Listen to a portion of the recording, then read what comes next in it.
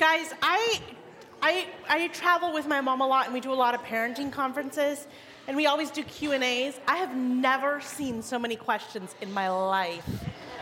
Yeah, you guys rocked it out with the questions.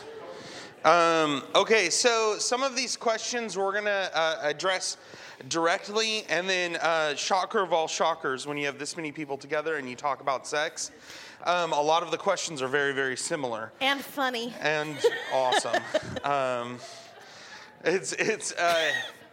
I almost said, yeah. Nope. No, not Rein it going in. to. It's difficult. Don't do it. It is very difficult. It's difficult not to be a junior high boy at Yes. this point in my life. Yes. Even though I'm a pastor with a Master's of Divinity, the Master's of Divinity didn't mature me at all. Not when it comes to this stuff. Not when it comes to this stuff. So what I've done is I've kind of categorized some, and then some we're going to just kind of go at and ask the question. And so if these questions are your questions, and you don't feel like we've answered them adequately, then come up and talk to us either afterwards or I guess Buy the book. Yeah, buy the really book. What you should that's do. what you should do. Come up and talk to us afterwards. We're fairly approachable people. I'm just gonna kind of lay out some groundwork here. This is a no judgment zone. All right, we'll just set that up as like the fence is put up now. So if you hear a question and it makes you giggle, most likely it made me giggle too when I read it. And so it's okay to giggle. And if you giggle, the person who asked it, please don't get offended, okay? These things are just awkward. That's the way it goes. That's why, literally you don't know this, but our book was titled From Awkward to Equipped. And then they changed it to Mom, Dad, What's Sex, which is even more awkward. But here we go. Okay. First question, which I think was really good, first kind of topic, is how do we initiate conversations with our kids on this? And the question was specifically to dads. So I'm going to tell you my experience in this. This is just my experience, and from here kind of forward, if we're giving you our opinion, then we'll mark it as our opinion by saying this is our opinion. If we think we can make a biblical case for it, then we'll tell you how we would make a biblical case for it. Okay, so I look to the Proverbs, and I say, how does the writer of the Proverbs initiate a conversation? Proverbs 5, my son. That teaches us something, right? Deuteronomy 6. We talk about the law with our kids diligently every day. So for me, what that looks like is it looks like a private conversation with my son or my daughter. Yes, I do talk to my daughter about sex and sexuality. And it can take the form of us either going out on a walk together. It can take the form of us sitting down with the door closed in my office or in her bedroom. It can take the form of us out for ice cream or yogurt. Dads, you've got to be involved, right? That's what that means. When you get home from work, you can't just kick on the TV and check out for the night, thinking your work for the day is done. Dads, your work for the day starts when your kids wake up, and it ends when your wife and your kids are all in bed. That's your time to be with your family and to be present. So how do I start this with my kids? We sit down and I call it what it is. I called it what it was. I said, I want to talk to you about sex and sexuality. And that started with my kids, like I said, when they were in junior high, when they first got into junior high. But even before that, we were having short conversations, little touch points. As my daughter, the school district that we grow in, that our kids go to, is fairly supportive of LGBTQ plus issues, and so they're confronted with that every day. My daughter has one of her best friends is bisexual. My son has friends who are homosexual. And so when they start to talk about those things, right, I'm right there to talk to them. But then also, I've created an atmosphere in my house where the gospel frees us to ask hard questions. And so that means that my kids can come to me and say, my best friend is bisexual. What do I do with that? I know the Bible says that homosexuality is wrong. How do I deal with that? And as a dad, I have to be honest too and say, well, honey, some of my best friends are homosexual. And like, this is really a difficult topic.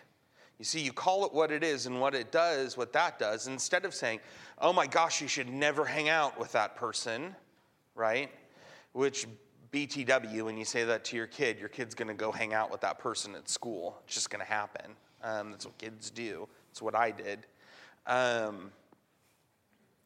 You call it what it is, and then you lovingly, supportively, in a very encouraging way, you begin to try to draw your kid out of their shell. So, Jess, you can take that for moms.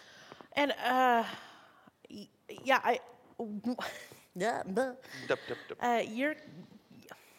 you're going to do this differently with your different kids, okay? So know your children, right?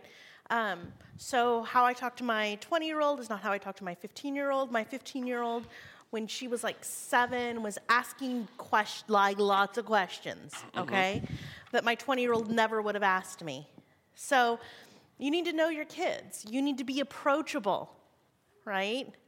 You need to, so when they come to you, you're not just like, in my mind, or like when they come to you and say, I have a friend who's bisexual or a friend who's gay, in my mind I have the Bitmoji where you're in the like Godzilla outfit and you're like, ah! Like they need to not have that picture of you. They need to have a picture of you that's like, hey, come, let's sit down and talk about this without you flying off the handle at the hint of anything sexual. So know your kids.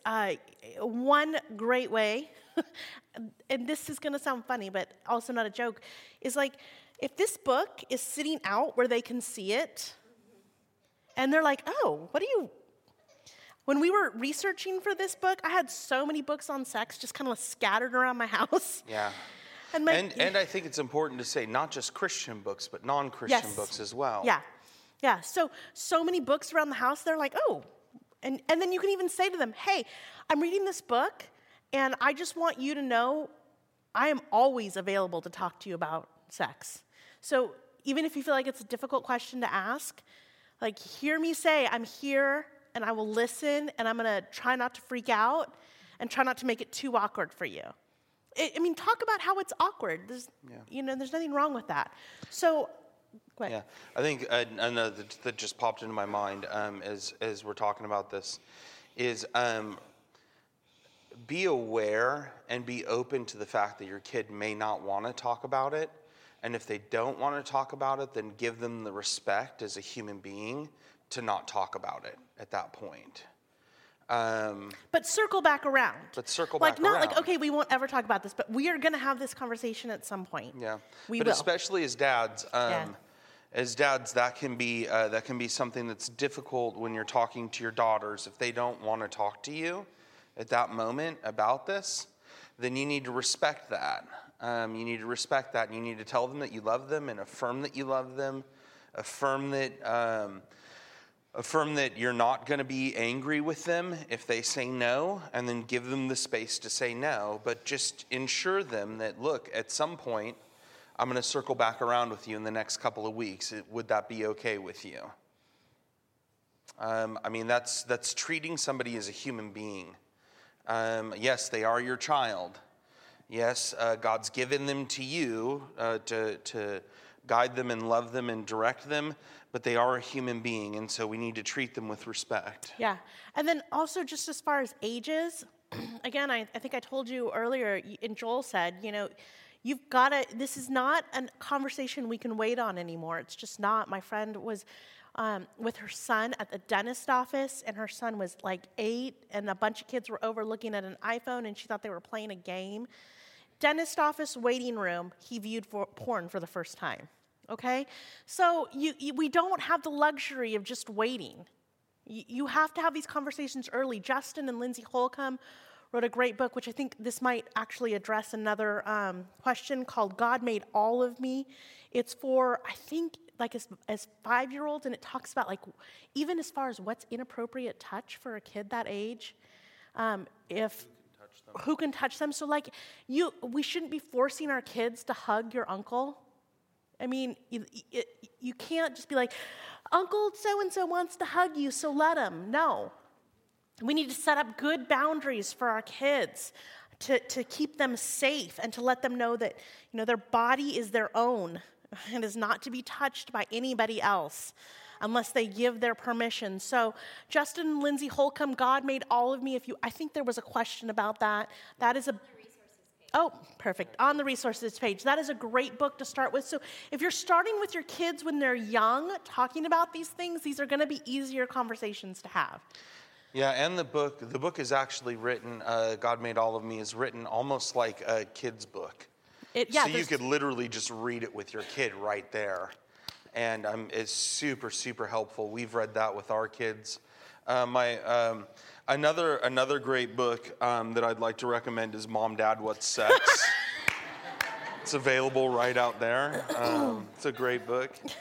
But yeah, you need to talk about it. I mean, the reality is there's no one book that's gonna that's like the magic key to unlock making this conversation easy. The reality is it's just constant, persistent, going back, loving, open, kind conversations that happen over a lifetime. Okay, another one, LGBT issues. How do we talk to our kids about these? Talk to them about the reality of what the Bible says, as well as then teach your kids how to love people who struggle in these areas. I think the first thing is, if you're going to talk to your kids about something like this, you have to be willing to practice it yourself. So if you don't know someone who would put themselves firmly in that camp, or a person who has same-sex attractions, then I'd encourage you to go out and make friends. Yeah. Make friends of people who have that. It's like we were talking about last night with dehumanizing people. It's easy to draw a caricature and then tear that caricature apart. And if you're consistently doing that in your house, especially with people who struggle with same-sex attraction, then your kid is going to do that. Your kid's going to pick up on that, or they're going to rebel against it, right? And go the complete opposite direction. Can I just say, and they may do that anyways. Preston Sprinkle wrote a book called Homosexuality, A People to Be Loved, Not an Issue to Be Fixed, something like that. And in that book, he talks about how the majority of kids who come out as, identifying as LGBTQ+, grew up in the church. The big majority. It's like 3 out of 5 kids. Yeah, I think it's like 70 or 80%. Yeah, okay, so when you're talking or you use the words, oh, that's so gay at home, and you use it in a derogatory sense, you could be actually hurting your child at that moment, who might end up identifying that way. So please be careful about the words you use at home. It's stuff we don't even think about. Yeah, or you say, like, that's so gross. Oh, right, when you see people who are... That's something that a famous pastor came out and said. Yes. The yuck factor that really gets him. The reality is all of our sin is yucky to God, and yet God didn't use that as a way to demean us. And so we should be very careful with the way that we use our words to describe other people. Yes. Am I off? Am I on? Am I off? Am I on? I'm on according to this. Am I on now? Okay, cool. Well, I'm glad that whole part about another pastor was off. Hopefully Jess's mic didn't pick that up. We need to be really careful with the way we talk about people. We need to understand that people who struggle with same-sex attraction, with people who feel like God's made them or put them in the wrong body, we need to be very careful that those are very real things to those people. And that's a very real heartache and pain for them. And they are generally ostracized by their families, by any community that they've had. And so really the church ought to be, Rosaria Butterfield wrote a great book called The Gospel Comes with a House Key. In that book, she talks about welcoming these people into her home. I mean, that's who we need to be as a community of faith who actually has hope for people. I think also another great book by Ed Shaw is called Same-Sex Attraction in the Church, making the celibate life plausible. Again, we need to be aware in our churches of the reality that the nuclear family isn't the only option for people in life. Celibacy is another option. Singleness is another option. And we need to, as a church, we need to be thinking about how we gear our ministries, how we talk about our ministries to make people who are single welcome in our churches. Make people who are single and struggle with same-sex attraction feel like they have a family. Right, because I think most of the people that were interviewed that talk about how they grew up in the church and experienced same-sex attraction, they did not leave the church because of the teaching of the church, that it was wrong. They left the church because of the way they were treated. Right. Okay, so what do we do with people who experience same-sex attraction? You welcome them. Yeah. They're a sinner just like you are. Yep. They have distorted desires just like you do. So it's not this us, them. It's us. Right. Okay? And that's so important for your kids to hear you say that.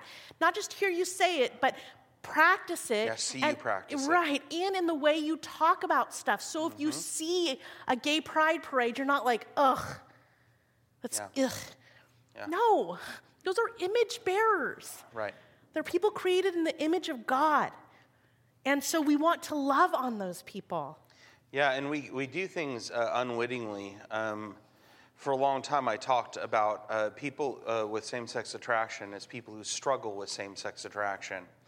And one of my friends called me on it and said, actually, we aren't struggling at all. This is just real for us.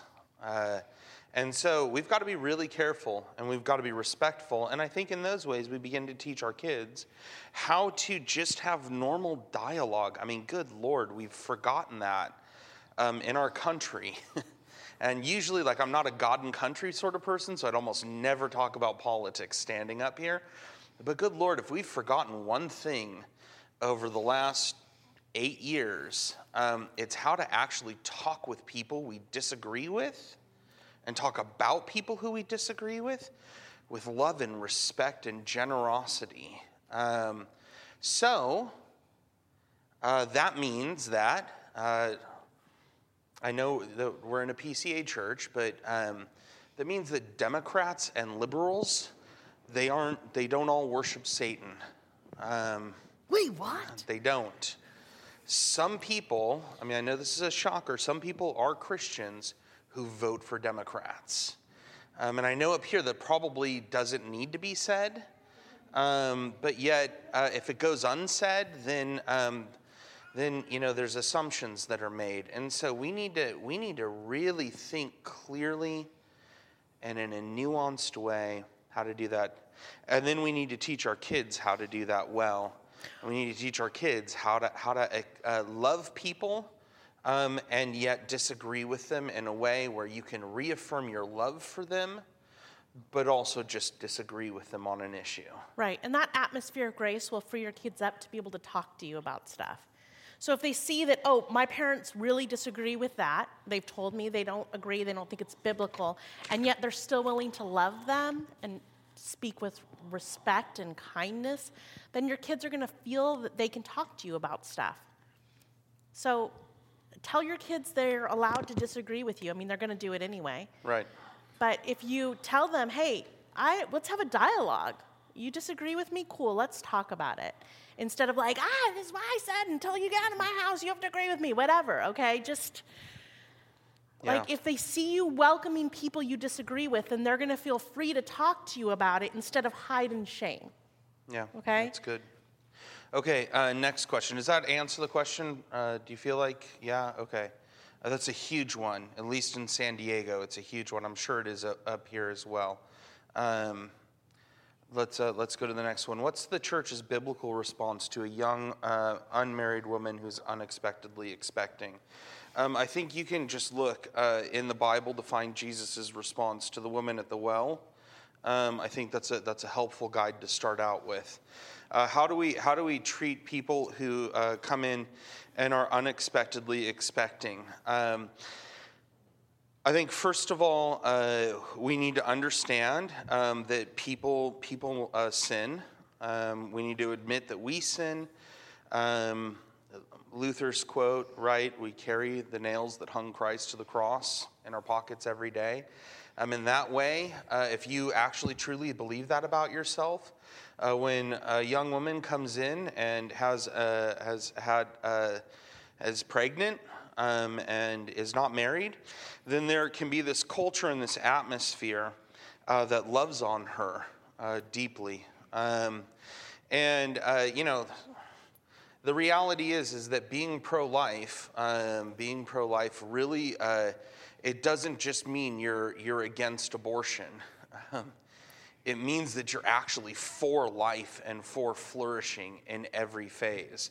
So a church that does that, a church that has somebody who comes in their doors, whether it's a daughter of the church or someone who just walks in off the street, there ought to be this almost overwhelming sense of family, of familial care and love for someone who's like that. Like I've said a million times, you call a spade, right? But in calling a spade, you also welcome and love and provide for that person. And so that means that the gospel comes with a cost. And quite frankly, the cost looks like this. The cost looks like this. The cost looks like your heart and your love. It looks like your home and your money. Mm-hmm. It looks like you being willing to take that girl in who may be shunned by her family and make her your own daughter. That's what it looks like. That's what the gospel drives us to do. Why? Not just because we want to be nice people, but good Lord, people, that's what God does for you. Mm-hmm. He's given you. You're a co-heir with Christ. You're a co-heir with Christ. All of Christ's inheritance, he shares with you when you are a complete dumpster fire. That's what he does. So we turn to our neighbor and we love them. Right. And again, I'm coming back to you with all these statistics about kids that grow up in the church, but the majority of girls who get abortions are churchgoers. Ooh, because they're hard. too ashamed to come forward. I mean, I just read that in the last week. Yep. The majority of those girls that get abortions are not out there. They're in here. And they can't admit what has happened because we've said, you break this rule, you're out. Okay, so that's damning for the church. Like, we're pro-life, welcome those girls. Yep. I mean, they've got to hear from us. We're all sinners. They're too ashamed to say, I've gotten pregnant. You know, so that's a huge one. Mm-hmm. We need to be proactive again, and not, so when a girl gets pregnant in the church, it's not like, your kids overhear you. did you hear so? Well, her parents and right? That sort of self-righteousness that just stews in the church. It's like, no, welcome that girl in. I'm going to go be a little crazy and throw her a baby shower. Yeah. Buy her what she needs. We are not going to push her out and punish her. We want to bring her in close. Yeah. Okay? That's how girls don't, we think, if we just shame it and, make a big deal, then they're not going to get pregnant. They're getting pregnant anyway. They're having abortions you don't know about. Bring them in. Yeah, and in reality, in that way, like lots of people talk about wanting to go back to the way that the early church functioned. In that way, that's how the early church functioned, right? The early church was known for taking care of widows, for taking care of the people who were the outcasts of society. And in America, and especially in American churches, you have an abortion, you struggle with issues of sexuality, or you have an unmarried pregnancy, and you are the shamed ones of a congregation. And then you tack on there like the slightly shamed ones are the single people who want to be married but don't have a spouse. In the church, we ought to be a place where we welcome and we love and we bring the healing balm of the gospel to that. So, I'm sure I don't need to say this in this church, but for anybody who's listening, that means that pastors, simple things like reading the law and then reading the gospel and pronouncing absolution based on the promises of Christ, start to begin to build that culture in a church where people can feel like, oh, my sins are forgiven. I've been set free. Okay. You feel like that's good? Yeah? All right. Natural physiology. Things like wet dreams, spontaneous erections, things like that. How do we talk to our kids about that? First of all, that's totally normal. Like a kid has an erection, like that's what kids do. Quite frankly, that's what grown men do. Okay, like I don't even know how to like. Oh my God. Maybe. Let me help moms then. Moms, it doesn't take much. It could just be like the right angle of the fan, and like. Oh Lord! I know it's awkward. Erase this from my memory, please. I know it's awkward. I'm sorry, Jessica. Okay. But especially like prepubescent boys and then boys who are going through puberty, things like erections, wet dreams, those things are normal. Like prepubescent boys who have erections and they like touch themselves, like that's normal. That's like what kids do. A part of their body is sticking out that doesn't normally stick out. You're gonna touch it. Like that's what guys do. Okay. They see something weird and they're like, bink. Okay. I don't know how to answer that. So you just talk to them about it, right? Like, you see that happening with your kid, and you just say, like, hey, like that's normal. It's not something you should be ashamed of. Every guy does that. You know what's really damaging? When you don't say anything about it, and then all of a sudden they're ashamed of it, and then they try to hide it their whole lives. You see, sexual sin loves to hide in the dark. And then all of a sudden touching it turns into masturbation, and masturbation turns into pornography, and then it is this whole thing that happens, this whole complex of things that happens. Because we've tried to keep something mystical that isn't mystical. Right. You just open the, I was going to say pull back the covers. Don't pull back the covers. Don't do that. Keep those things covered up. Oh man, no. I'm gonna give you a really hard time about that This forever. is gonna be good. But like, demystify it, right? Yeah. I mean, yeah, like an erection is an erection. Welcome to the world of being a guy. And I think Let's there's talk also- about it, and let's talk about how to deal with it in a way that's good and right and honors God with your body. And if you do find out that your kid is masturbating, then you call them on it. We say what it is, and then we pray that the Holy Spirit moves in them to make them think a different way about that. But we also understand, like kids touch themselves. Right, God created us sexual beings, okay? It's not, he did that on purpose, okay? So There's a reason why all our nerve endings are in those areas of our bodies. I cannot believe we're talking about this. Yeah, we are. I We're guess. going there. So God made us sexual beings, but also there are little kids that, like, it's not even sexual and they're touching themselves Yeah, or that's rubbing good. up against things. Like, there's lots of studies on that. Read about it. They're not beings. They're not trying to sexually gratify themselves. They're just figuring their bodies out, okay? I think a lot of times in Christianity, like, we say our bodies are bad and, you know, our desires are bad. No, God made them. Like, it's a good thing.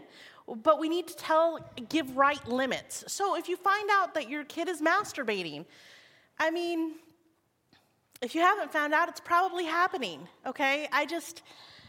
Let's be real.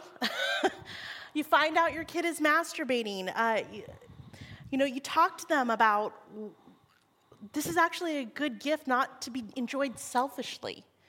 Like, this is something that you're going to give to somebody. This is a good thing. Yeah, that's like what we were talking about last night. I mean, this is why the Bible is so great. The Bible talks about this sort of stuff. I mean, it just does. That's the Apostle Paul, right? And in 1 Corinthians 5, 6, and 7, like, we don't use our sexuality for ourselves. Yeah. We use it to serve another person. There's a lot of debate over whether, and this is like, there's scholarly, biblical, Christian brothers and sisters in Christ who would debate us over whether masturbation is a sin or not. If you don't believe me, like, go pick up Don't Google it. Don't Google it, that's for sure. Go pick up the NIV application commentary on 1 Corinthians. I'll just tell you, you're going to read it right there.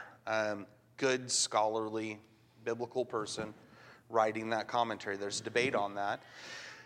But you've got to hold out this picture of sex and sexuality that's something that's beautiful and is not meant for our own gratification, even though it does gratify us, but it's meant to drive us to love somebody else and to, do the two great commandments, right? Love God and love your neighbor. Yeah. Part of this other question about masturbation was the teen says that they're talking to their youth pastor. Great. That's fantastic. Awesome. Let them. It doesn't have to be like, I think I was talking about that earlier, like, we feel like if they're not talking to us specifically, then something's wrong. No, God gave us this family for a reason. So if they're talking to their youth pastor, that's awesome. That's a good thing. If your kid is willing to talk to their youth pastor about masturbating, I mean, come on. Yeah. That's a good thing. That's a good thing, especially in a church context like this. That's fantastic, right? My youth pastor had a different view on masturbation than my parents did, right? Which forced me to actually wrestle with that question. But those are good things. That's why God calls us into a community of people. And some people are, right, the head, some people are the hands, some people are the feet, right? They're all given honor by God. Yeah. Okay, next one. Wow, there's a lot here. Okay, sorry. I'm going to take one that talked you about, go for it. I'm trying to find it. It talked about, like watching movies or TV. Yeah, that's good. Did you know that one? Did you see it? Yeah, I'll find it here. It's in a pile. Okay, so it was like, how do we let our kids watch TV and movies without completely sheltering them? Or, how do we engage the culture? Such a Christian phrase. How do we engage the culture without... Ask Tim Keller. Yeah. Ask Tim Keller. Listen, all good stories reflect the good story. So as your kids watch shows or movies or whatever, you're talking to them. Like, hey, did you see the one good story that someone came to save a group of people? That, there is one hero. There is overcoming, conquering love. Like, it's in every story. This prototype, like, you can see Jesus in almost every story. So be talking to them about it. It's not like culture's bad, movies are bad, TV is bad. It's like, no. Like, talk to them about it. Let's talk about what you see that you agree with. Let's talk about what you see that you don't agree with. Let's talk about how we see Jesus in this. We don't have to be afraid of the culture, okay? Again, you don't have to be afraid. We have something better than what the culture's offering. Yeah. And then, can I just, one more? And then, my mom and I wrote a book, Give Them Grace. Like, we have a whole chapter on this. So Give Them Grace, go buy that one too. And there's an entire chapter that talks about how we do this with our kids. So as a youth pastor, I would actually, every quarter, instead of youth group, we would have what I call dinner and a movie, right? Like, give the kids dinner, right? Usually not pizza, because pizza just makes junior hires and high schoolers have gas, and you don't want that in your house. I usually feed them something that wouldn't give them gas or indigestion, and then we'd watch a movie, unless we were in the church fellowship hall, at which point, like, go for it. Gosh, and, why? Why did you feel like because you had to I told you it talk was about like a that? junior high thing going on right now. And I would purposefully pick movies that were important movies in the culture. So like we watched Hidden Figures and talked about systemic racism in our culture. We watched Wonder Woman and talked about the distortion of sex in there, not because Wonder Woman is a strong, powerful woman, but because in that movie there's a whole section, probably about 15 minutes worth of talk about sex. Wonder Woman, Gal Gadot walks in and sees Chris Pine naked, right? And like then they talk about premarital sex and how like the church kind of looks down on it and the culture kind of looks down on it. But like if she's okay with it, then he's okay with it. And then she's like, well, like, men really aren't useful for anything but procreating. Like they aren't even like useful for pleasure. And then it's like, why do people even get married? Because they don't fulfill their vows, right? And in that whole section, right, we have a great chance then instead of ignoring that, we can enter into that and have a dialogue about what that's saying to our kids. Yeah, that's good. So, be wise about the movies they watch. Like, don't let them go and watch whatever movie they want to watch. Right? IMDb, really helpful if you don't know this. They have a parent's guide to the movie where they'll actually tell you like everything that happens in a movie. So watch it and then be prepared. Be prepared to thoughtfully, critically think about a movie and show them, point them to Jesus in it. Can I answer this one really quick? Yeah, go for it. Is there an appropriate age when my child of the opposite sex should stop seeing me naked in the shower, changing, peeing? I mean, it's going to be different for every kid, I think. I think, when your kid asks you questions, that's fine. Like, how are we different? But when you, see, they're continuing to stare, maybe put some clothes on. So, but I do think that that's different. Every kid matures differently. Every kid ages differently. Their brain works differently. So I wouldn't be like, oh, at this age, stop. I gotta tell this story. I'm sorry, this is gonna be so bad, but I was selling books at the book table. This is where all my good stories come from. And a woman came up to me. My mom and I have a book called Answering Your Kids' Toughest Questions. And she's like, do you talk about, we're a naked family.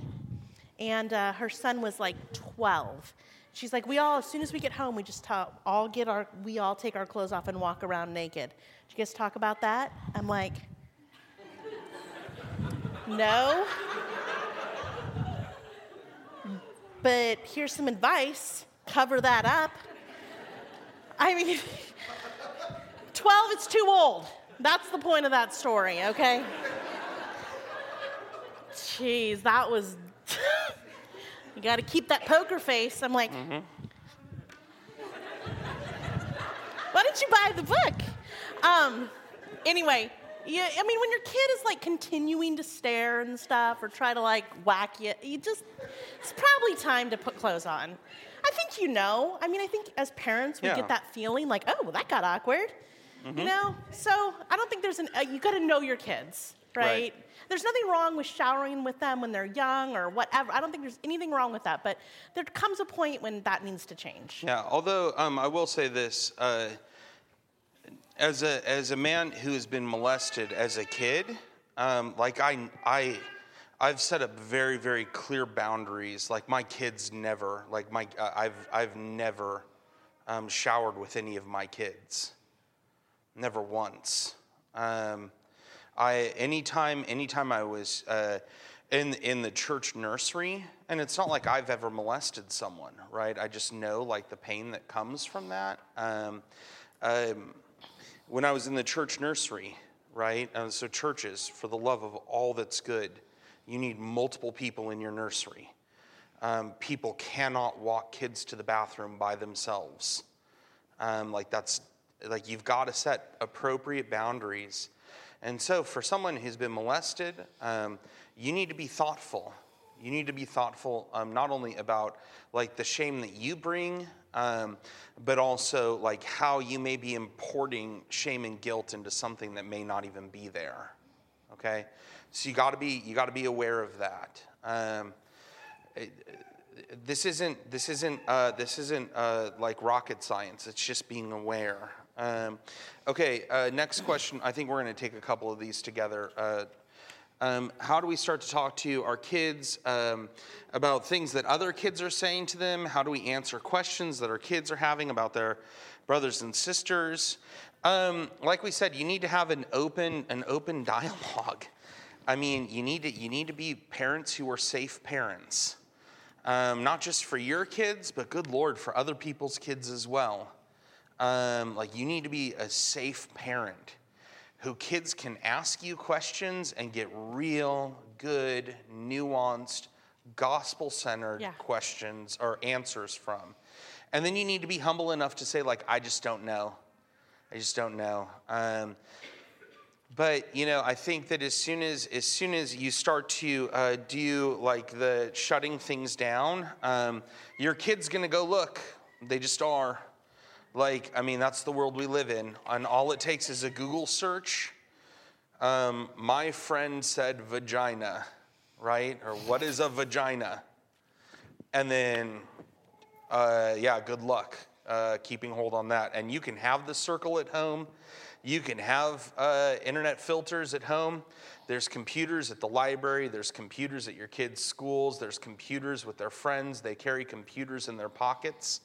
I think I was talking to a friend, and they had like the circle, and they had covenant eyes, and they had all this stuff, and this guy like handed his phone to his brother and was like, older brother, and was like, yeah, see if you can get through our system. And his brother handed the phone to his kid, and his kid got through the system in like 5 minutes. Kids are smart; they know how to get around things. And so, you really need to be open. You need to be clear. You need to be honest, and you need to be safe. Okay. How How do we talk to our kids about sexual sin as they grow up from young kids to teens? I think it starts with building a biblical view of sexuality. That's actually why we started this talk and we started the book with those chapters. So buy the book, read the chapters, start to talk about it in an appropriate way with your kids. And then I think, like you've heard from us, the reality is there is no sexual sin that disqualifies you from the mercy of God. And so you build a place where kids your kids are able to come to you and talk to you about their struggles. And if they don't, you encourage them to go talk to somebody else. And you need to call call sexual sin. But you need to not put it into the realm of there's no recovering from it, which I think answers another question that says how do we discipline our kids without making them like overwhelmed with shame? Which I'm going to pass to you. Good luck. Well, I mean, how do you discipline your kids without? Well, that's got to come from you believing that you're forgiven. You believe you're forgiven, you believe that you're a sinner and that you're forgiven, then you can share that with your kids. You believe that God is disappointed in you because of what you did yesterday, you're going to share that with your kids. Like, so however you think God is with you is how you're going to be with your kids. You soak yourself in the gospel, then you can share that with your kids. But ultimately, I mean, we can know the gospel for ourselves, but again, ultimately, it's the Holy Spirit that has to do that work in their heart, right? So yeah, you can share the gospel, say the right things, be convinced of God's love for you by the work of the Holy Spirit. But if that hasn't happened in your child's heart, then they're going to feel shame, and they're going to. I mean, they should. Mm-hmm. So you tell them the truth of the gospel. Pray for their hearts to be regenerated. Pray for the Holy Spirit to work. But it's not up to you. You know? You can't control your kids' responses. Yeah, and I think this goes to another question that says, how should a parent respond if they catch their child viewing pornography? I think one of the ways that we don't bring shame into our kids' lives is a lot of times parents will explode in public about something that their kid does. And we need to be very careful about who's around when we begin to talk to our kid about it. You don't want to normalize things like looking at porn. You just don't. But on the flip side of that, you don't want to make, you really want to be careful. You want to be careful in how you speak about that sin. I just think about David, right? In Psalm 32 and Psalm 51, talking to God about confessing his sin to God. And I think that as parents is one of these great things that we get to do with our kids. We get to lead them into that. I mean, we get to assure them of the forgiveness of Christ. So like as a youth pastor, I've helped tons of families who have caught their kids looking at porn. And, the initial response is almost inevitably the same. And that's like shock and sadness and like shame that the parents have for themselves. Like, I failed you. I'm such a horrible parent. Or they feel like, how could you do this to me? And those sorts of words, I'm so ashamed of you. You ought to be ashamed of yourself. Those sorts of words, they do exactly what they're talking about.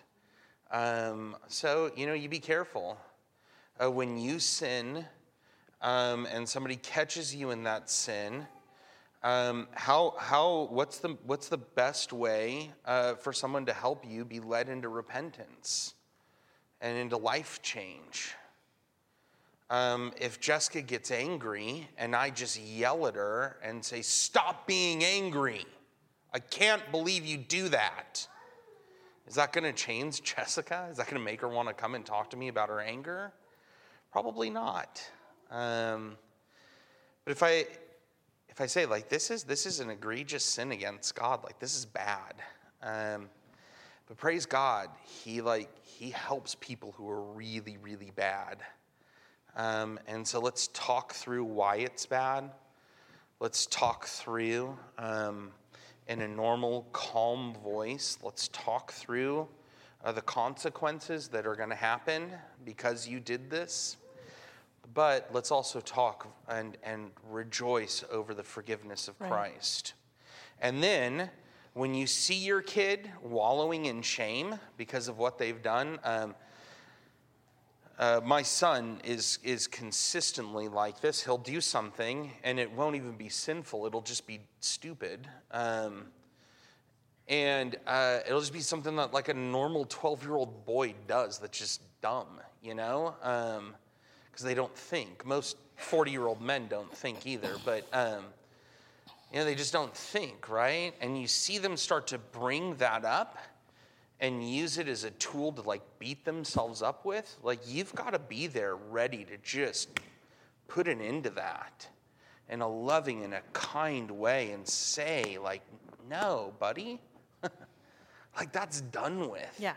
Like, what you've done, I mean, it's that great hymn, right? Our sins are the bliss of this glorious thought. Our sins, not in part but the whole, were nailed to the cross, and I bear them no more. Thank the Lord. Praise the Lord, O my soul, right? I mean, that's the point. How do you release someone from shame?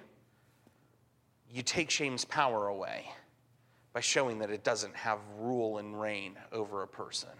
Does that make sense? Is that helpful? Yeah? Okay, cool. We're almost to 11:30. What do we want to do next? What about sleepovers, yes or no, smart guidelines? Listen, again, this is something that you do for your own family. I don't know if there's an across-the-board answer besides yes, be safe, yes, teach your kids about appropriate touching, be proactive in that. But again, I think... I know there are, this is an opinion thing, okay? I don't think you can build a biblical basis for this. I know that there are big Christian names that have come out and said no sleepovers ever. Okay, if that's what you're convicted, great. Again, I'm going to say this over and over again, we can build all the fences and try to protect our kids all we want, but things are going to happen that are not in your control. And it's horrible, and it's the sin-cursed, broken world we live in. But things are going to happen that are not in your control. So you do your best, you educate your kids, you talk to them, you don't just let them go sleep over at anybody's house that you've never met in your entire life. Use common sense. But I don't know, I mean, you can chime in on that. I don't know if there's like I think you need to do what's best for your family. Yeah. And you need to know your kids. If your kid is susceptible to something, or you don't think that they're strong to stand up, or whatever it is, I mean, I think you know your kid.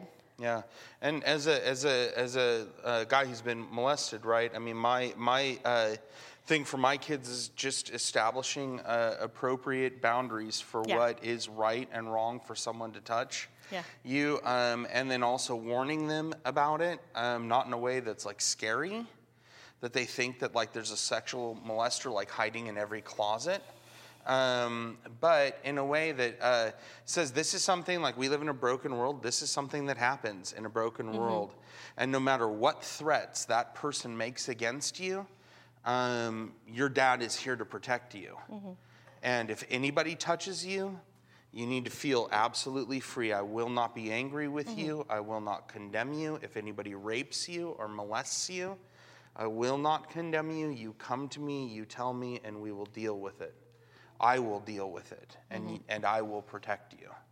You see, that's the great thing about being a dad, right? You're in some ways, you model the three offices of Christ, right? You're a prophet, a priest, and a king. And when you take on that kingly function of guarding your family, and you establish that from the very beginning, then your kid can feel safe, right? And you just tell them, like, if a dad comes into a room where you're alone and tries to close the door, you start screaming and you run. You get the heck out of there. If someone starts to touch you inappropriately, even if then it just you makes you text, even if even it's makes on you the leg uncomfortable. or on the arm, Yeah. if it makes you feel uncomfortable at all, you're out of there. Yeah. Give them the freedom to do that. We think, oh, you have to be polite. No, you don't. you don't have to be polite. If someone comes up and hugs you or touches you and your kid doesn't feel comfortable, give them the power to say no. And teach them how to say no, not just with their mouths verbally, but also with their fists. My kids both take MMA classes. There's a reason for that. There's a very real reason for that, because my daughter is a beautiful daughter and is incredibly trusting of people. And I want my daughter to know if someone touches her in an inappropriate way, she will be able to disable that person. That gives me safety. That gives her safety. She feels more confident. There's nothing that says in the Bible where you have to let somebody hug you for too long. Just nothing. Yeah. Okay. Let's do that and then be done. Okay. And do that one in 4 minutes. Yeah. Okay. Okay. Real quickly. So this is how do you address sexual activities outside of normal sex, oral sex, whatever? Okay, so listen, again, it's this principle. We're not going to build all these rules. Although rules are good and appropriate, it's this principle. Sex is made to enjoy inside marriage. And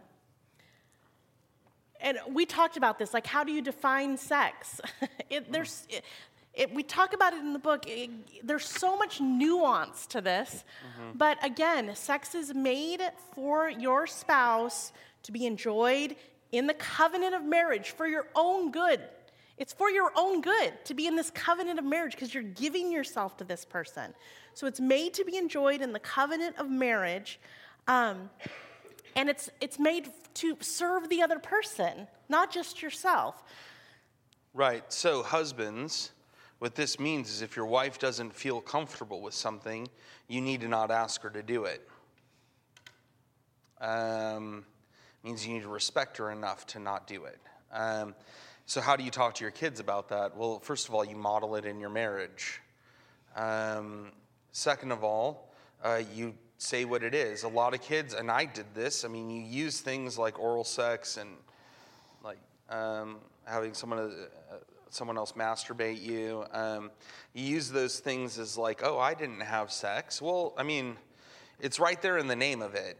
Come on, oral sex is sex. But the Bible that doesn't amps it just, up. Yeah. So, Jesus is if you look at someone lustfully, you've broken it. Right. So. But in all of this, we got to be careful. You've got to call something what it is, yeah. And then you need to lead your kid to Christ. Right. That's just what it is, and that's uncomfortable. It just is, right? And you need to see we need to get rid of this idea that if while you're dating someone, you have oral sex, that somehow that makes you impure. Like Jessica said before, if you look at somebody lustfully, you're impure. If you're guilty of breaking one part of the law, you're guilty of breaking all of it. That's James.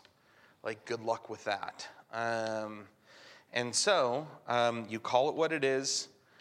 Calling it what it is really releases it from its power in a lot of ways. And then you lead your kids to Christ. I think. You want to stop there? Yeah, let's pray. Okay. Let me. Will you pray? I'll pray. Okay. I'll pray. She didn't feel like praying. Such the bad Christian. She must have not. Yeah, come on now. All right, let's pray. God, thank you so much that we can embrace the awkward with you because you, you welcome us and you encourage us as your kids to cry out, Abba, Father, to come to you with the concerns and the cares of our hearts. Lord, we pray. I pray, first of all, for anyone who has come to these talks, who has been molested or raped or been taken advantage of sexually. Lord, I pray that you would grant them mercy. Lord, I pray that they would find comfort and hope in you. Lord, I pray with great thankfulness for all of us who come to you as people who are impure, and you, by the blood of Christ, have washed us clean and made us pure. You've clothed us and robed us in his righteousness, and you call us sons and daughters. Lord, we pray that you would just drive that deep into our hearts so that the gospel comes out of our pores. It becomes the air that we breathe. And then, Lord, we pray for our kids. We pray for our kids who may be yet to be born, kids who are already with us. Lord, we pray that you would help us to not be ruled by the mistakes or ashamed by the ways in which we've blown having these sorts of conversations with our kids. Lord, we pray that you would grant us great mercy in that. We also pray, Lord, that you would bring our kids to you. God, save our children, please. Lord, we pray for all of us that you would forgive our sins for Christ's sake. Forgive the ways in which we have been haughty, we've been proud, the ways in which we've lusted. Lord, forgive us for the ways in which we've been gluttonous, only sought to feed our own desires. Lord, we pray that you would grant us mercy. And Lord, we pray even now that you would be preparing our hearts, our kids' hearts, and the hearts of the people all around the world who come to worship you tomorrow. That, Lord, we would come and meet you there. We pray all of this in Christ's name. Amen. Amen. Thank you, guys.